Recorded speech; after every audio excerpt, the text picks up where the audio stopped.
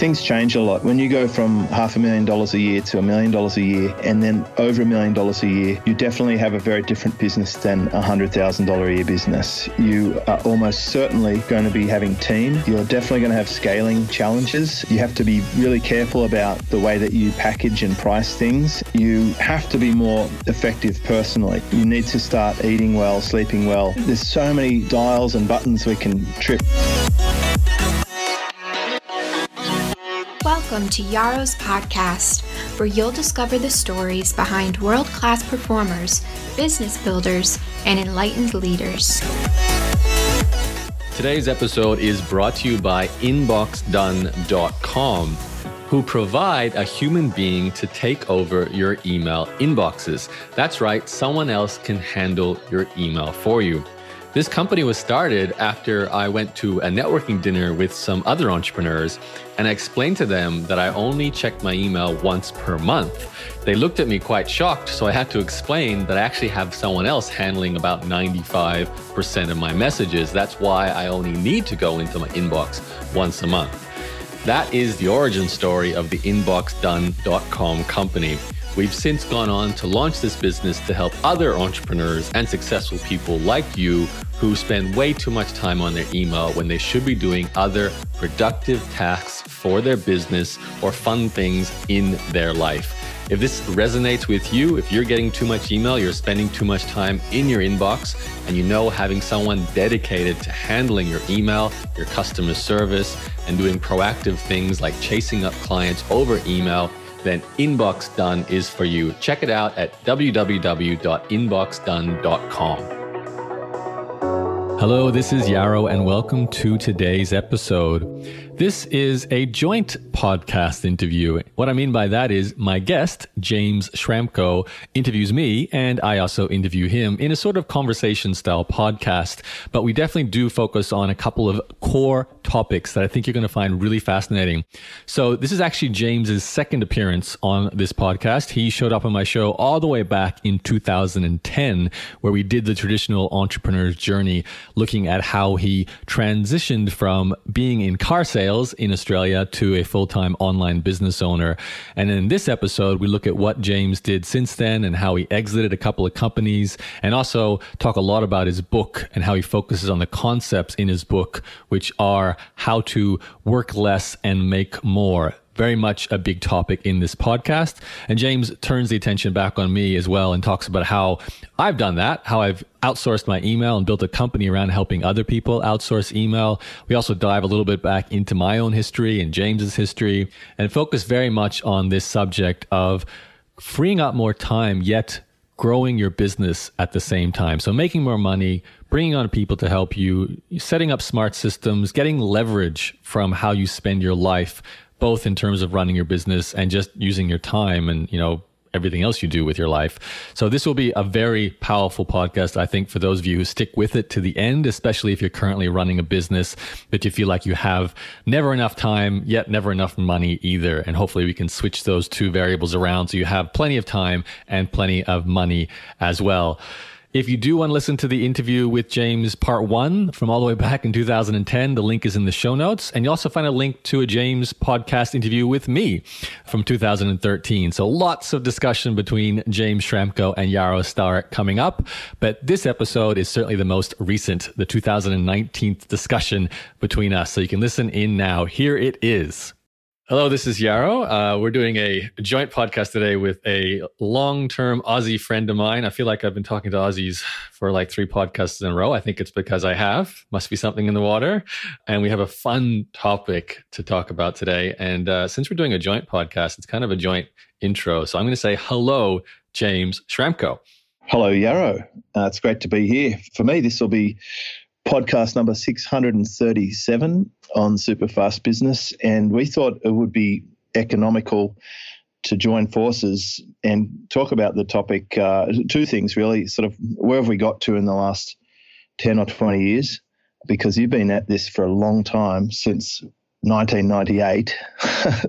In fact, when I came online in 2005, you were already a guru hitting your strong points there with your affiliate promotions and blogging, and I admired your crazy writing skills and business knowledge. So I was wondering if I'm too late to the party, and that was 14 years ago. So I've known you for a long time, and we bump into each other from time to time when we travel. You've come to my house in Manly at one point. I saw you last year in California, and you're living in Canada now.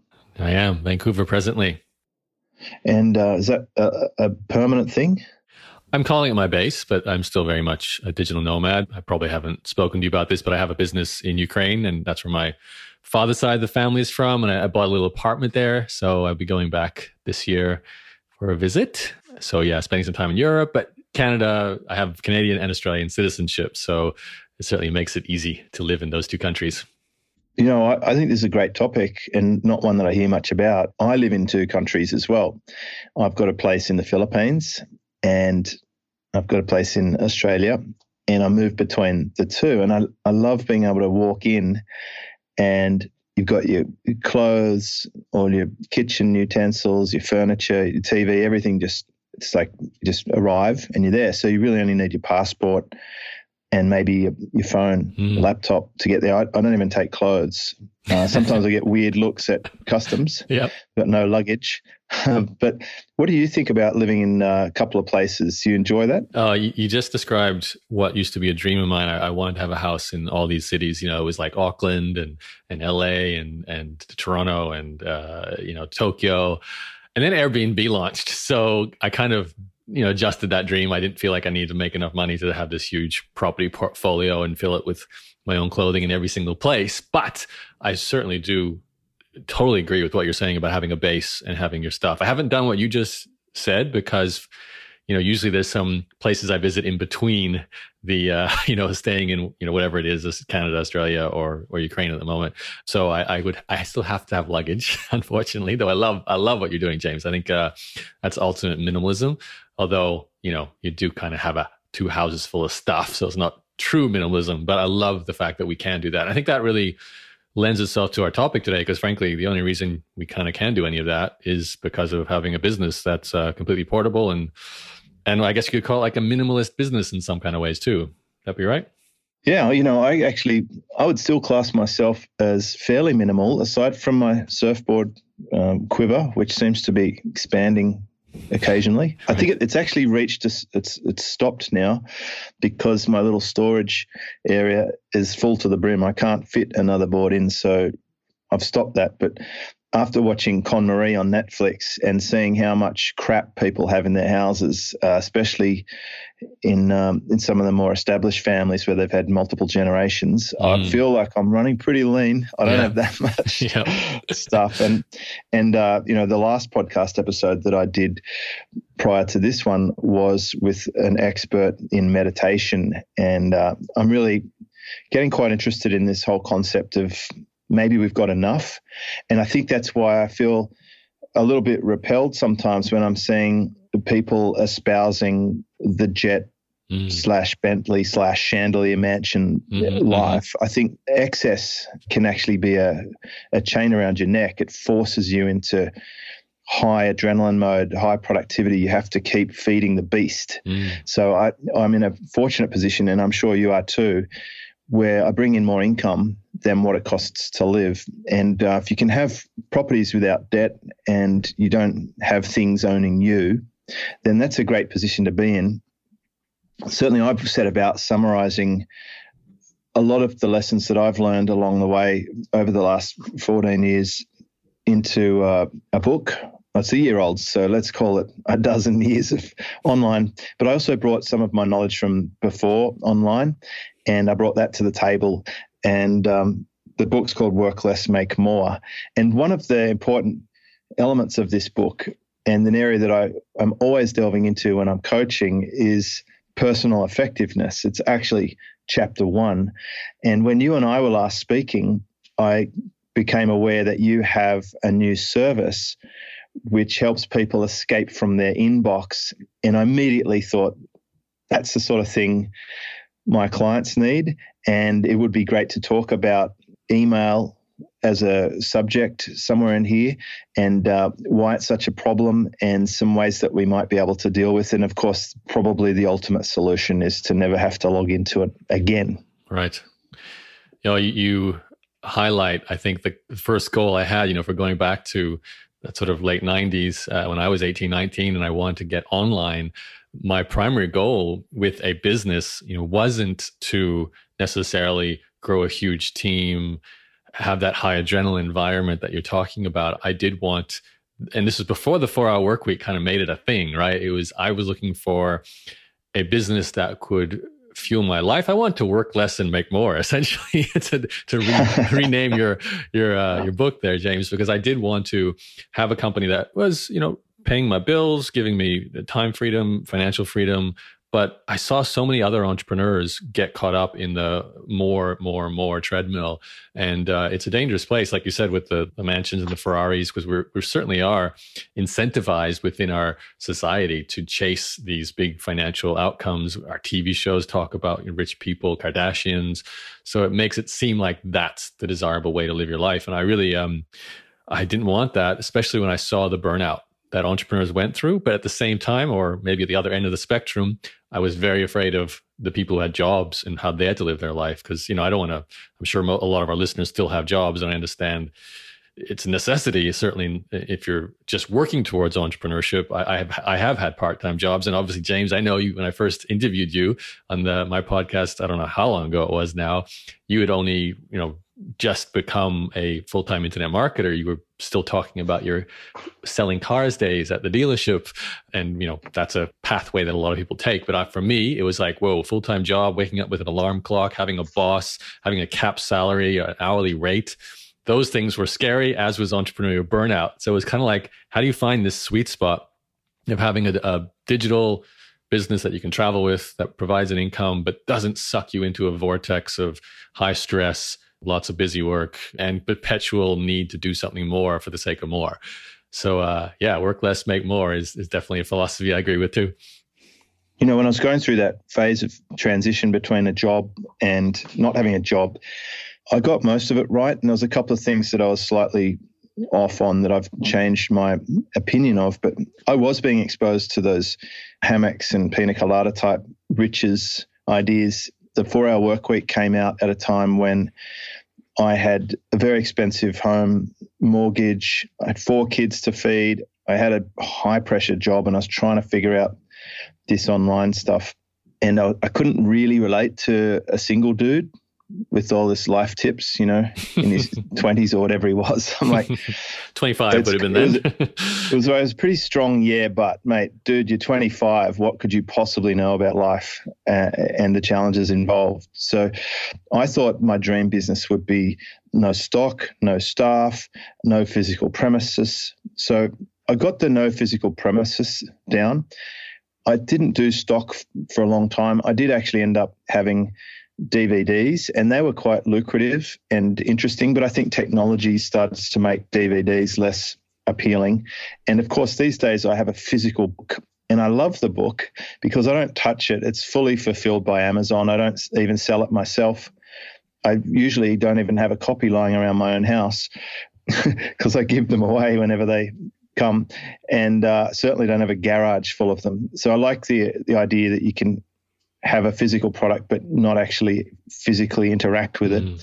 But the thing that I really flexed the most on was the staff. I actually ended up building up to around about 65 team members at peak several years after this declaration. I mean, the 4-hour work week, the main thing it delivered me was this concept of having a VA.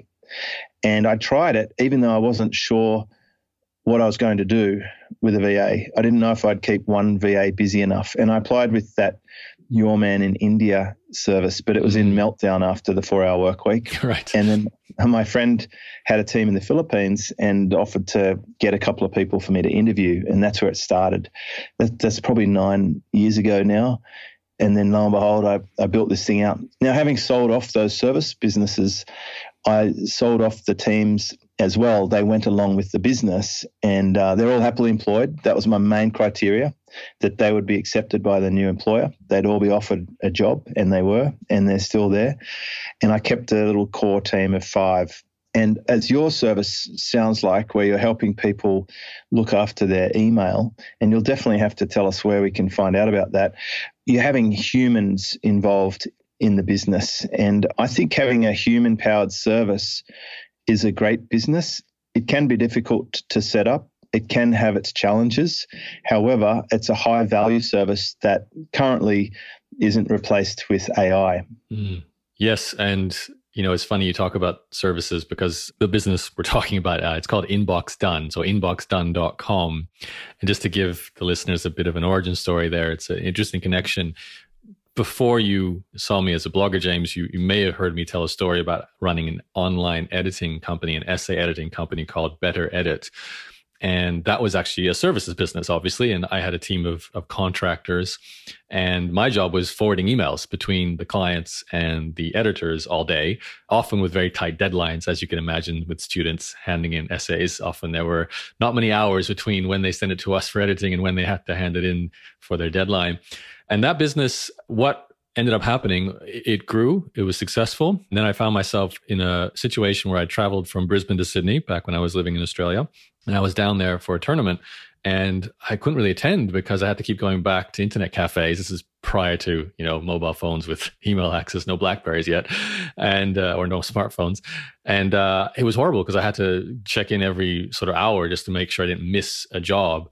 And that was frustrating, and it wasn't freedom. So I went back to Brisbane and immediately thought, I got to hire an email manager to take over this email role. So I found a work-at-home mom. I was a bit hesitant, as you probably have experienced as well, that first time you get someone to take over email, it's like letting someone into your personal life who's looking at, something that you used to see only as something you could do, and you can't believe they can do as good a job as you can, or you can trust them, they're going to steal things. So I went through a training period with her. And lo and behold, after about 3 weeks to a month, I was like, man, you're doing as good a job, if not better, than I am. It's all yours. And then I woke up the following Monday and my inbox was empty. And it was quite a profound experience. On one level, I was like, what do I do now? Because this business runs entirely without me. But on the other level, it's like, this is fantastic. I built what everyone dreams about, this sort of passive income business.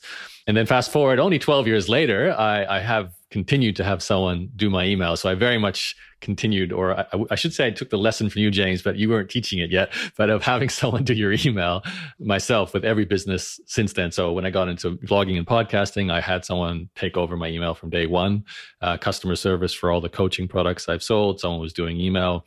And then a couple of years ago, I was at an internet marketing dinner in Vancouver, and someone was talking about how they have to stay up late every night replying to their email and get up in the morning, deal with their email. And I said, well, I only do my email once a month. And of course, everyone at the table looked at me, how is that even possible?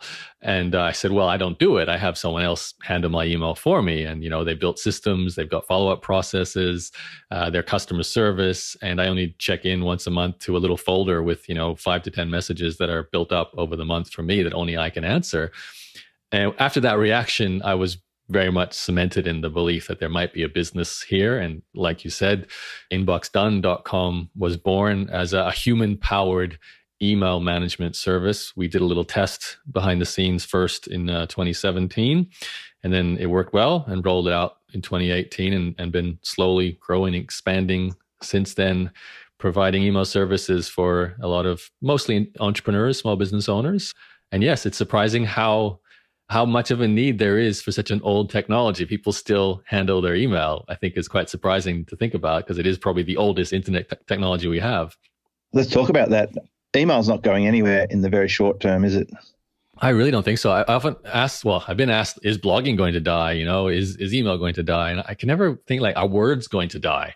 Is communication going to die? I don't think so. I'm sure, there'll be new tools as we've watched YouTubes and Facebooks and so on explode. But I still have email. It's still a big part of all my businesses today. I used to think maybe it'll be replaced by some kind of direct telepathy, something like that. When we get the chip implant and we can tap into the Wi-Fi. Yeah. I mean, that could happen in our lifetime, which is continually potentially expanding and how long we could live. I think the landscape will be very different in 10 years from now. Like where you've gone in 20 years to now, a lot of the biggest changes have happened most recently, right? And it'll continue to extrapolate and speed up in the rate of change. But what I am seeing is, in terms of some of the core trends, I've put a fair bit of effort into really having high performance email. As a marketer, I keep the cleanest, friendliest, most relevant list that's segmented and makes sense. It's a great way for us to communicate with our buyers. That's where the majority of our sales come from. I think there's a wave of bots and messengers, and we're moving in a new direction. However, I'm thinking about companies like my electricity company, my property company, etc. When they're sending information, and the bank, they don't send you mail anymore. They all want you to tick the box to receive the email. But I'm wondering, if they wanted to replace that, what would they replace it with? They're not going to send me instant messenger at this point. I think we're a way off that. Yeah, well, you probably get sued for spam. Just as a side note, while we're at it, sure. I'm seeing a bit of a backlash against people posting their content on third-party sites and a sort of reinvigoration of blogging. The guys from Basecamp have pulled back their site from Medium and putting it back on their own domain. And for the longest time, I've been holding steady with continuing to publish on my own site my core content. And I think the blog is still a good idea, even in 2019. Totally agree. Still blogging here as well. Blogging, podcasting, I love both mediums. They power my email list growth. They power my personal brand. Writing still is what ultimately shows up in a lot of search results in Google. So a lot of free traffic to be gotten from that. And obviously with podcasting, as our listeners right now, it's such a great relationship building tool with an audience because they hear your voice. Plus you've got how many downloads happening across smartphones. So I think it's a great 1-2 combination, bit of written content, audio content.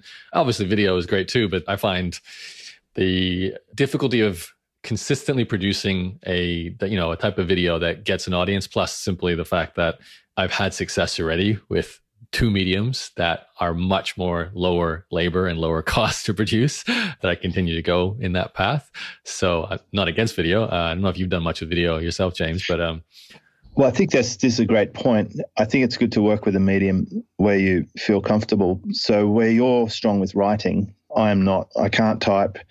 I've done well with voice. I've been podcasting for 10 years. Yeah. It works well for me. It brings me the majority of my audience. It's a fantastic medium. We got into podcasting early and we've got an established audience. There's a lot of new shows and there's podcasts everywhere. But what I've been doing is supplementing with short videos. And I'm not an editor. I'm not an artist. I don't make full-on docuseries themed videos. I'd love to do that, have the film crew follow me around and all that, but they would be so bored. I mean, James is surfing again. Oh, and he's surfing again. James is going for a surf. James is doing a podcast. James is watching Netflix. James is reading a book. James is hanging out with his family. He's going for a swim with his wife. Always down at the mall now. I think it would get boring after a few days. Yeah. But the short videos, they really suit me. I'd love to just talk. I like to get to the point. I can introduce a topic and explain it and then answer it all within a minute, sometimes 2 if I'm going overtime. And I put those across 6 different places and we do 2 of those a day. And I have no trouble creating that content because I'm speaking to my clients all the time. With my 2 memberships, I get a lot of opportunities to be aware of what topics are interesting to my audience. I could come off the back of a few coaching calls and I could easily create 20 videos just from my notes from those calls that will be relevant for my audience. So that medium's worked well and it's actually supplemented the podcast downloads and it's getting me into those native platforms and giving me a huge opportunity to remarket to those people as an invisible list. So I think an email list is a great subscription to have, and I like to have people on iTunes and I like to have people accessible on Facebook and Instagram, and recently LinkedIn has been the surprise one for me. That's where the most views happen on my videos. Interesting. And I think that is because it's a really boring platform. People who are in the work sort of mode can't imagine anything more exciting than watching a quick 1-minute video to distract them from their humdrum. Right? It just stands out there compared to Facebook or Instagram, which are extremely visual, and YouTube, obviously. It's a video saturated platform. James, you're bringing up a lot of questions for me here, because I realize, like you mentioned off air, most people haven't actually listened to my interview with you. Probably should have brought this up in the intro, but there was an interview I did with James, mentioned earlier, that I went through his entrepreneur's journey, which certainly has been the history of my podcast. But people won't know what you do. And you just described a lot of things. You've got 2 membership sites. You've got a team repurposing your content. Could you maybe summarize, what is your business? What are you known for? And how do you work less and make more? Like, what does the book actually talk about? Yeah, it's a good question. So the book is kind of a summary of what I've learned that I wanted to write for my kids, to say, here you go, kids, because I got 4 kids at the moment, about to have my 5th, and I wanted to put it in their hands and say, if you can just read this book, this would really help you. So my business now, as it sits, I have a little team of 5 in the Philippines.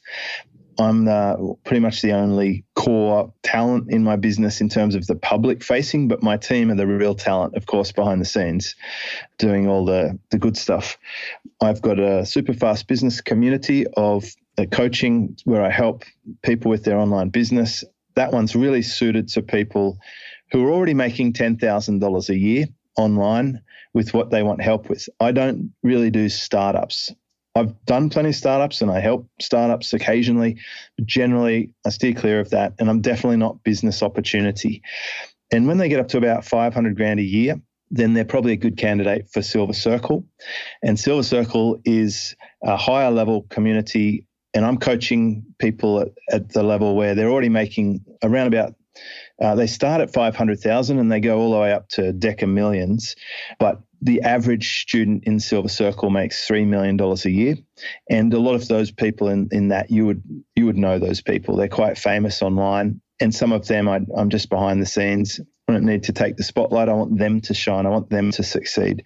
So they're the 2 main communities that I have. That's a big chunk of my portfolio. Before you go, what do you help the Silver Circle people do? Like, why are they, people are already super successful. How do you come into their lives to help them? Because things change a lot. When you go from $500,000 a year to $1 million a year, things are changing. And then over $1 million a year, you definitely have a very different business than a $100,000 a year business. You almost certainly going to be having team. You're definitely going to have scaling challenges, and you're going to have to keep a much better eye on the numbers and profitability. You have to be really careful about the way that you package and price things and have a strategy around it, because it's starting to get more competitive and the stakes are higher. You have to be more effective personally. You can't be dredging through your inbox for 5 hours a day.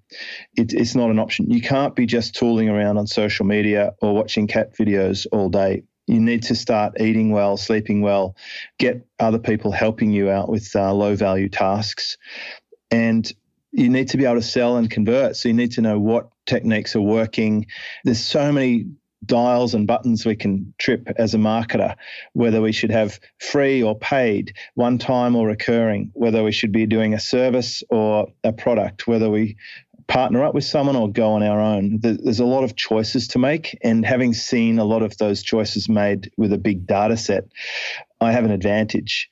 If you think about this, in my core group of Silver Circle, there's 34 people, and I'm more or less concurrently running their business with them on a constant basis. And if they're all doing $3 million a year, that's a median number. I'm not sure the technical name, but it's not the average, but it's the median. Then I'm seeing what works. And like Jay Abraham or many of the great business coaches in the past, you can cross-pollinate good ideas from industry to industry or from business to business. You can basically find the gold much faster if you know exactly where it is and what tools to use. Mm-hmm. All right. So I love everything you're saying. It's especially about bigger numbers, meaning there's, bigger stakes. You can't really screw up because suddenly you've got people to pay. You've got all these resources, that you're paying for yourself. So you can't kind of be laissez-faire about it all. But continue, James. You were mentioning, so there's two Those two membership sites sound like your core businesses. And I know if people did listen to the first interview, you probably talked a bit more about the services companies you have with that large team. You're kind of like running a virtual assistant agency in some ways back then. I'd like to hear more about what's going on right now, but I am curious why you sold those companies. Yeah, it is a good story. So in terms of right now, I also run an annual event, which I know you've been to. Mm-hmm. That's Super Fast Business Live. And I run a mastermind in the Maldives each year, which I absolutely adore. It's like my favorite thing in the world to do is to be on a boat with food cooked for me, 4 meals a day, surfing and talking about business on a beanbag with a cocktail in my hand. I love that. That's just like heaven. I do okay with affiliate stuff. Still, a lot of my clients and students need tools and recommended resources, and I have traffic. And the other division that I have, it's not so public, is I do revenue shares, and that's where I'm an interested party in my partner's business, and they pay me a fee for performance. When I help them grow their business and it goes way better, I get a cut. And I've taken on quite a few of those deals over the last year and a half. It's one of my preferred business models. I've just started teaching that now in Silver Circle. I've got 5 of my Silver Circle students putting those sort of deals together, and I'm about to roll that out to Super Fast Business. And that is very exciting because it's kind of like you're an affiliate, but for their whole business rather than just the stuff you bring to them as a marketer. And I can help them with things other than just traffic. So that's a good one. And of course, I have the book, which is on Amazon and Audible. And a big tip there, if you have a podcasting audience and you put out a book, make sure you read it as an Audible because that outsells the book. And I learned that from one of my clients, actually, who's got the #1 marketing book on Amazon called The One-Page Marketing Plan. And to the side of the whole sort of online and business, we have a few projects in the background. My team and I work on a few projects that are nothing to do with the online marketing or business coaching type space. And we're just building out super sites, a bit like your client and friend Albors. Mm-hmm. You know what he was doing with his car site? Yep. Sold it, but it still works there. Right. He's still driving nice cars, I can see on social media. And good luck to him. He's done well. And I think you had a hand in that from memory. So that's what we're doing. We're building out sites in the background that we own. And my team are so talented. And I think 3 of the 5 of my team used to run my SEO business. I mean, they got mad skills. The newest person in my team started over 5 years ago. And we're just cranking out these things and bringing in revenue from a publishing model. So that's pretty much it.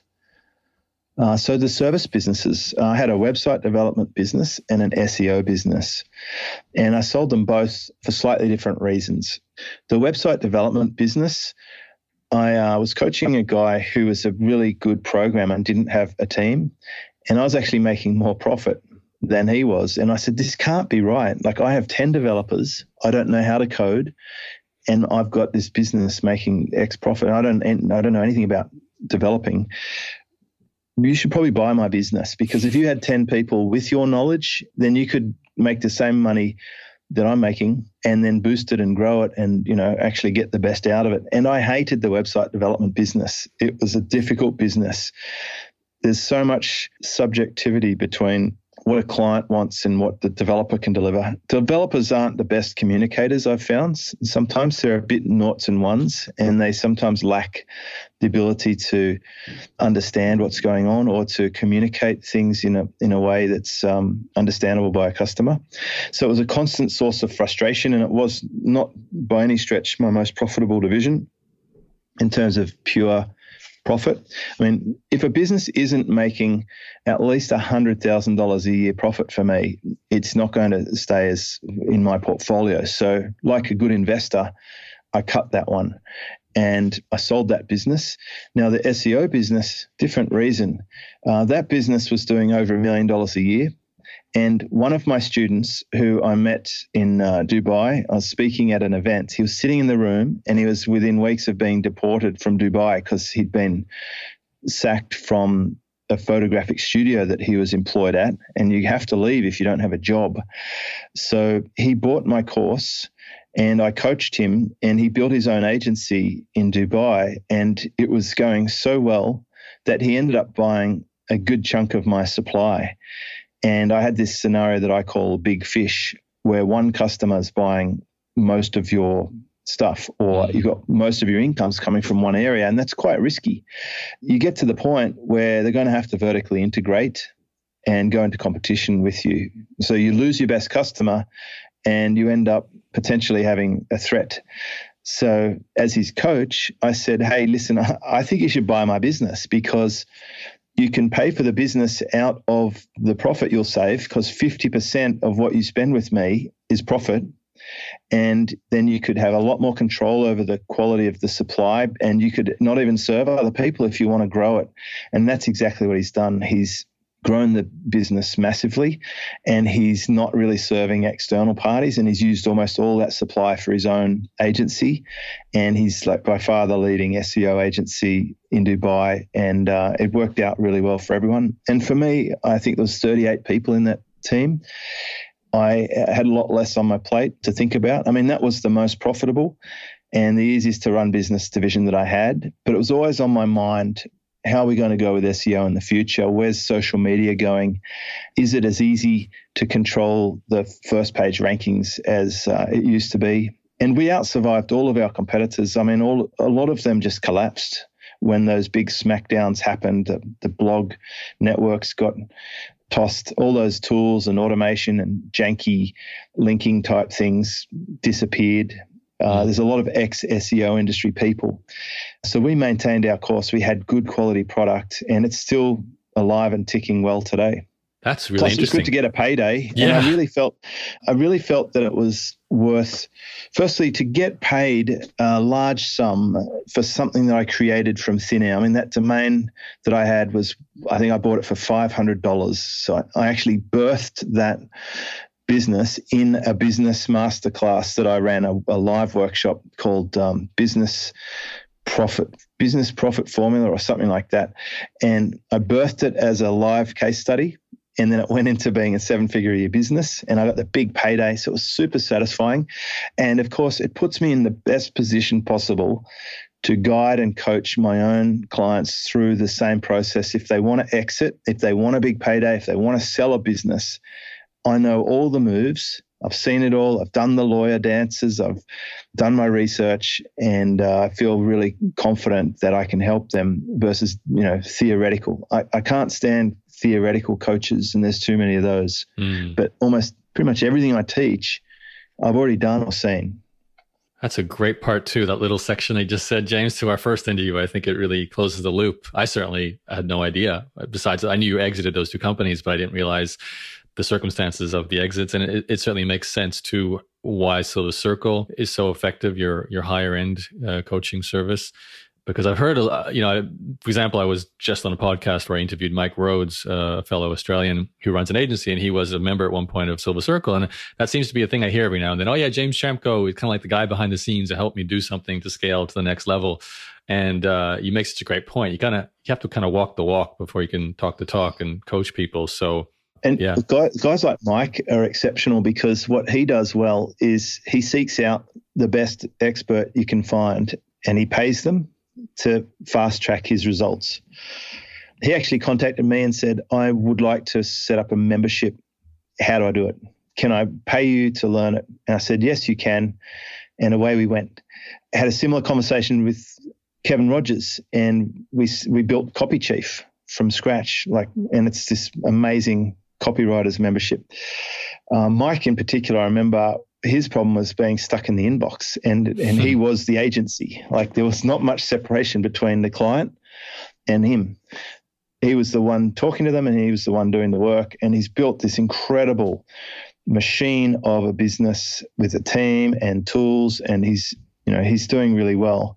It feels like I've now got the who's who of the online world, in the same way that I think Rich Sheffren did a decade ago when I came online. I remember. And Ewan is sort of catching. He was the guy coaching the experts back then.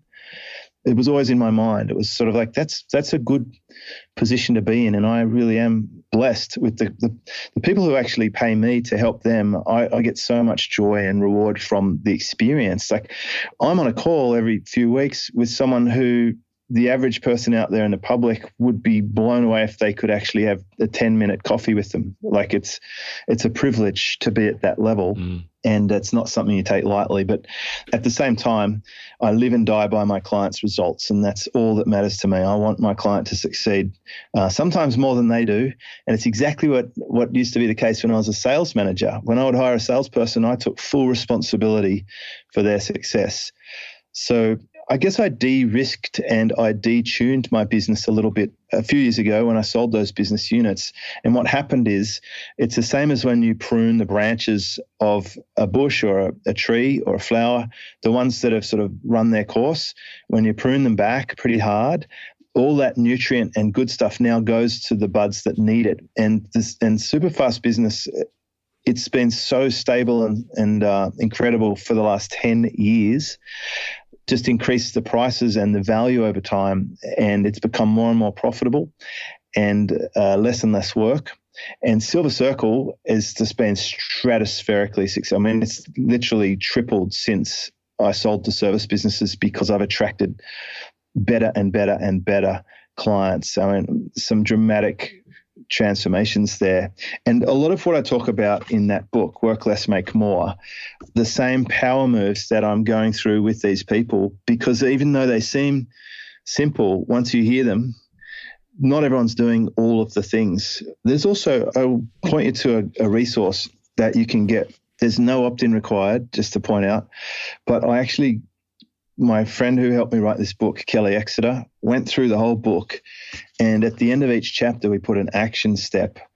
And she actually went through and summarized all the action steps into one document, which is pretty much a checklist. If you wanted to just download that PDF, I think it's on jamesschramko.com. When you click on the book, it's on the bottom left of that page, and it's the workbook. There's no opt-in, and you could actually sort of rate yourself how you are in each of the areas.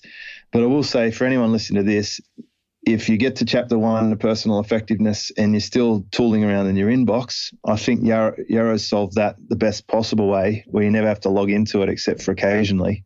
I actually have a question about email for you, James. So when did you first outsource your email? Did you ever do email, or was there a period when you were in your inbox like that? I still do my email. However, there's a few things that, I've got thoughts on this. Like, okay. I remember the first hire that I did was someone to actually install a help desk and to run it. And I think it was $1,000 a month, which sounds like 10 years later, that's still about the money, right? That's what we charge mostly now. I know, coincidentally. And it was the best thing, because at that time I was an affiliate. And in fact, all my online income came from one product. This is about 12 years ago. And what I was offering was a bonus. When people purchased the product through me, I would give them an extra bonus. I gave them this cheat sheet. I remember that was super valuable. This is how James Schramko got put on the map for internet marketing. That was my first $100,000. It was my first 1,000 clients. And my job every day was to log in to my email and find these bonus claims and then hook them up with the bonus. And it was like 5 a day, 6 a day. But I still had a job. This guy I hired to set up the help desk and start answering the tickets, his name was Matt.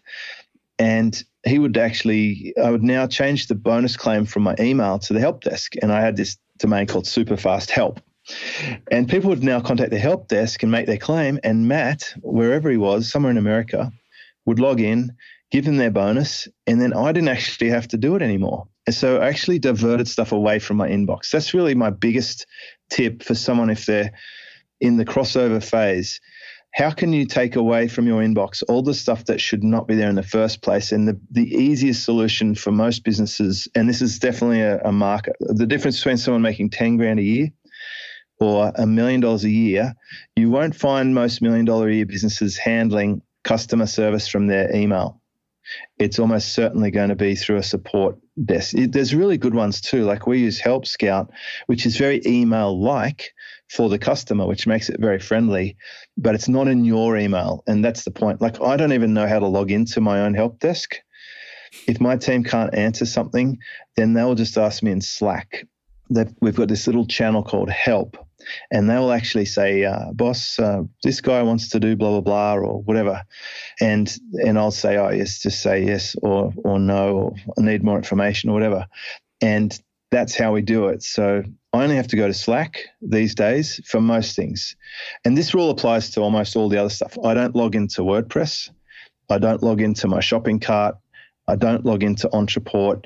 Any of the tools that our team uses, my team are logging into, and I'm just in Slack. And that's one layer back. That's what I call it. Yes, that's very much how I work.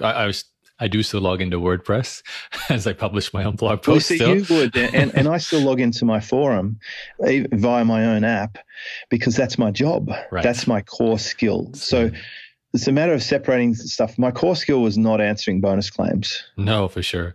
It's funny because so they shouldn't be in your inbox. I went through a period where I did switch to some customer service help desk software for a couple of years. I remember having that, but we actually ended up switching back to Gmail, which I no longer, would log into, or there'd be a folder that only I would access and no one else deals with that stuff. But that was primarily because we found the spam and the filtering and the folder structure within Gmail good enough for the size of the business I was running at the time. I can imagine, of course, at some point you do outgrow a Gmail inbox, although you can go pretty far. We actually at one point had 3 email managers in my team, which I guess you could call 3 customer service agents. We called them client care people. And that was providing 24-hour replies to anything coming in, whether it's a potential customer or an existing customer, or the everyday emails, filing away newsletters, software updates. And we still do. Like today, I actually still have a Gmail, and almost all of our clients inbox done do exactly what you're talking about, James. Except they don't necessarily use help desk software. They have an email account, and most of them refuse to log in. And yes, it'll be Slack, WhatsApp as a method to communicate with them, just to provide like a daily summary, to ask a question like, how do I deal with the situation? Obviously, there's a training period to get to that point. You can't just immediately step in and take over someone's inbox without learning how to do so and setting up systems and folders and so on. Plus, of course, becoming that person on some level, learning how they reply, building a database, a knowledge base of the kind of regular replies that they send. So once you get there, though, it is lovely, isn't it? When you can be just on Slack and that's the only tool you really need. Like I think I spend more time on Slack organizing my team now than any other task to run all 3 of the businesses I'm involved with, except for maybe phone calls and my job, writing blog posts or doing these podcasts. So it's an elegant, and thank God for the internet, huh? How much better is that than before we had the internet? Interesting, my great-grandfather was doing what I did before the internet 100 years ago, but it was just a little more complicated, traveling around the world, visiting his gold and silver mines that he would buy and sell, and journaling it in his diaries. So he was kind of blogging and traveling. He didn't have a laptop, but he had a laptop lifestyle, which actually, that was the subject of our discussion on Superfast Business, which was episode 193 in May 2013. Oh, you found us, did you? I found us. You're there. I think the training period is a good point there. I would equate your inbox to being like if you're doing a fitness program, you've got to get the metabolism right. I think the problem people have is they've got more coming in than going out. They've made some poor choices. Or in some cases, in the case of spam, they didn't even make a choice. Somehow their emails keeps getting added and added. Like a classic newbie trap is to follow every marketer so you can see what they're doing. We call this research, right? Right. That's a terrible idea. It's also, I think, if you've got like 4 or 5 emails, like your throwaway one and your real one, I think that's a problem you don't have to have. You should be able to manage everything from one email and use filters to sort them, because Gmail's so strong. I'm a huge advocate of that over the other solutions. Are you too, Yarrow? Oh, yeah. Oh, for sure. Yeah, because the labels in there, it's just super powerful. Google's unbelievably searchable. So you don't actually have to file everything anyway, because it's easy to find. The only things I want to see is something that needs action, like if I have to renew a domain name, or my lawyer's asking me something about trademark or whatever. I would want to be able to respond to that, but I don't really care about Fred Blog's latest blog post. I can go to it when I need to. Yeah, so that's really important. And I think you said something profoundly important at the beginning of this podcast that I think cannot be emphasized enough. And that is, you said when you first got your email sorted, you were wondering what you're going to do with all that time. Yeah. What to do with my life? That's the question. Like, I think some people they're sort of actively enjoying being busy. They feel like they've got something to do and they're making progress. But realistically, spending 4 or 5 hours in your inbox a day is not. And you should get to that point. It's the same as when I quit my job. When I didn't have to go somewhere else for 70 or 80 hours a week, I could have immediately redeploy that time into much higher level activities like my own business and growing assets. And that was such a big change. And when you reach a point where you have a time surplus, and anyone who says, "Oh, I'm too busy," they're kidding themselves, especially anyone with no kids. I'm just going to put that out there. It's much easier to exist without kids. Kids will drain your time a bit. So does, any new parents, I'm with you.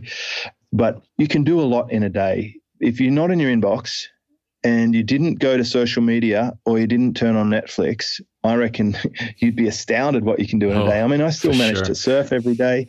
I can still keep on top of the few emails that I have. There were phases where I've had help with my email from my partner, but my email's not an issue. I've been able to keep it to zero for the last 10 years. In fact, in 2011, I received 70,000 emails, and I suspect the average person listening to this podcast would be getting over 100,000 emails just from the amount of marketing that comes via email list. So it's a big windfall if you can eliminate it. If you could save back a couple of hours a day for a year, I mean, that is a huge redeployment of activities. And that's really the core premise of my entire book. You did ask me what's in it, and I didn't really answer it, but I teach people to score their effective hourly rate as a guide to being able to choose the best activities to do, to work out what products or services they might work on that are going to pay them better, get rid of things they shouldn't be doing to their team, and to set up the right business models so that they can continually get paid with leveraged efforts. And a leveraged effort is one where you do it once, but it pays you multiple times. What's interesting regarding this new company and helping people with email, and I did not see this coming. Maybe you would have, because of your work with Silver Circle and other high level, or even before that, is email addiction. And like you said before, that feeling of busyness, like you're achieving something because you're in there replying or even just archiving emails. And we've had some clients where it's like, you hired us to take this job away from you. Stop doing your email. But there's an actual chemical addiction, I see it as, where there's a hit. You get a hit from replying to messages or just even seeing them, like the excitement of an inbox with new bolded messages, and then the feeling of starting to delete them. And I think that's really dangerous. As you said, that this is about finding that 1 or 2 or 3 hours, and email is usually one of the first places. It's talk about a leverage point. You can free up some time, taking away some very low leverage activities, but you have to break that cycle. And I've been really surprised how challenging it is, maybe because my own experience was the exact opposite. I was so happy to hand over my email, and then I never went back for the next 12, 13 years. Still now, if I have to go in and actually do my email, like you mentioned, having to pay a bonus for an affiliate, or if I had to go in and like update someone's credit card in my system after they send an email, like that sort of work it's just something I shouldn't be doing. And it's amazing how many small business owners, probably some listeners to this podcast, are still losing those hours in the morning or those hours at night. And you think about what you could do instead. You could just spend time with your family, or you could travel, or you could build a whole new product, or launch a whole new marketing campaign, or write a book, or just go surfing if that's your thing. Or as you know, James, I used to rollerblade. So, go rollerblading if that's what you're into. So it surprised me. Email addiction is legitimately a problem. Yeah, that's exactly what I was talking about, where I think people, they're sort of warm to the activity. You've got to want to not do it. When you realize that your email is a to-do list that other people get to add things to, that might reframe it for you. Like it's work. Usually when you go to your inbox, there's work involved. You'll have to go and pay tax, or you'll have to respond to someone and set up an appointment, or you have to go and look up something that someone needs, or you have to pay something or renew something or make a decision on something. Like I'll get an email saying, because I've got an event coming in, I want to get some merchandise. Now, when I get the correspondence from the supply company, I'm going to have to look at things and then make a decision and then send them money. So there's all work involved. So think of your email as a to-do list that other people get to add things to, that it most likely the only sort of emails that you really need to get are the ones that involve you doing something. So it is a bit of a chore list. At least get all the noise separated from it and focus on the signal part. Right. And that's a good point there, because I think we still have some interaction with email. Like, I'm a big fan of batch processing, and sure, you might be the person who has to pay that thing that came into your email, but it's not necessarily the most important task to do, yet we'll kind of default to it because it's like it's the lazy option in some ways to go enter your inbox. So, and that's why I love a human being doing this for you, because they can kind of triage your messages, like that list you're talking about, the to-do list. First of all, you no longer default to going and working on it yourself as a default every day. You have someone else do that, who then sort of organizes it and only puts in the really, really important things into a folder for you, or puts it into Slack, or sends it to WhatsApp, whatever it is, or just gives you a text file, a Google Doc or something. And then you batch process only that very important list that will give you leverage, the things you might need to actually do, but you'll do it like me, could be once a month, or maybe it's once a week, but it's not like this sort of haphazard wasting time, in and out, distraction, refocus, taking you away from, the creative genius work that you need to be doing to actually either grow your business or get more enjoyment from your life. Absolutely. It goes from just chronological to, like instead of the order it arrived, it's the order of importance. Right. And there's a couple of filters that are critical in terms of order of importance. Anything to do with a refund or a complaint would absolutely be a priority. Anything that has to be paid or renewed that is going to cause a loss of service would generally be a priority. If you want a quick hack to get rid of a whole bunch of junk, just search for the word unsubscribe in your inbox, and that should pull up most of your email newsletters, and just do a monster purge if it's not too late for you. And there's a few quick wins. Yarrow, it's been great chatting. It has, James. I feel like we could do more quick tips for email after another hour or so. We do some other things with newsletters for people who still want to actually see them, is just put a summary into one document you can batch process at once. It's little things like that, Yeah, that's a great thing about having a human being in there, is you can actually come up with custom systems. You can use the inbox and the content going in there in just a smarter way. But we're at an hour, James, so we've had quite a ramble here on a few different topics. I'm glad we could hear a bit more about your ongoing story. And I certainly appreciate talking about emails. It's one of my favorite subjects right now, with working on inboxdone.com and seeing some happy people who no longer are in their inbox anymore. And of course, in your case with your book, I know it's not as new as it probably feels old for you now, but it's still... It's a year old, but it's having a sort of resurgence. It's actually, over time, it's increasing in sales. So, I've never been the big one to launch and razzle dazzle. I'm more of a put it out there and then build on it type guy. I have a feeling in a few years, if this was more popular in 5 years from now, I wouldn't be surprised, because I think over time, and as awareness takes, and now that Amazon's really starting to give you more options to distribute through actual bookstores, I'm seeing the sales increase. So I'm very happy. I'm very happy with the book. Work less, make more. So I will definitely put in the show notes links to your book, links to obviously inboxdone.com. I want to put a link to the interview you first appeared on my show, which, by the way, just in case you're curious, it was 2010 in April. So I'll link to that, and I'll get my podcast guy to also link to the interview I did on your show, which you said I think was 2013 May. Yep. So you'll have basically 3 other podcasts you can listen to me and James talk if you've enjoyed this. There's lots more and of we'll us. Do exactly the same at Super Fast Business, where we'll put this episode at number 637. You'll be able to look up the PDF transcription and all those resources as well. Yeah, it's so good to catch up, and I think we should do this a little more often than every 6 to 10 years. Well, it's like 2 2010, 2013, then now. So yes, big gap. Awesome, James. Thank you for doing this. Thank you for coming on my show, and thank you for letting me be on your show. This has been actually the first joint podcast I've done. So it's been fun. Really? Yeah, I'm into it. There's some good ones out there.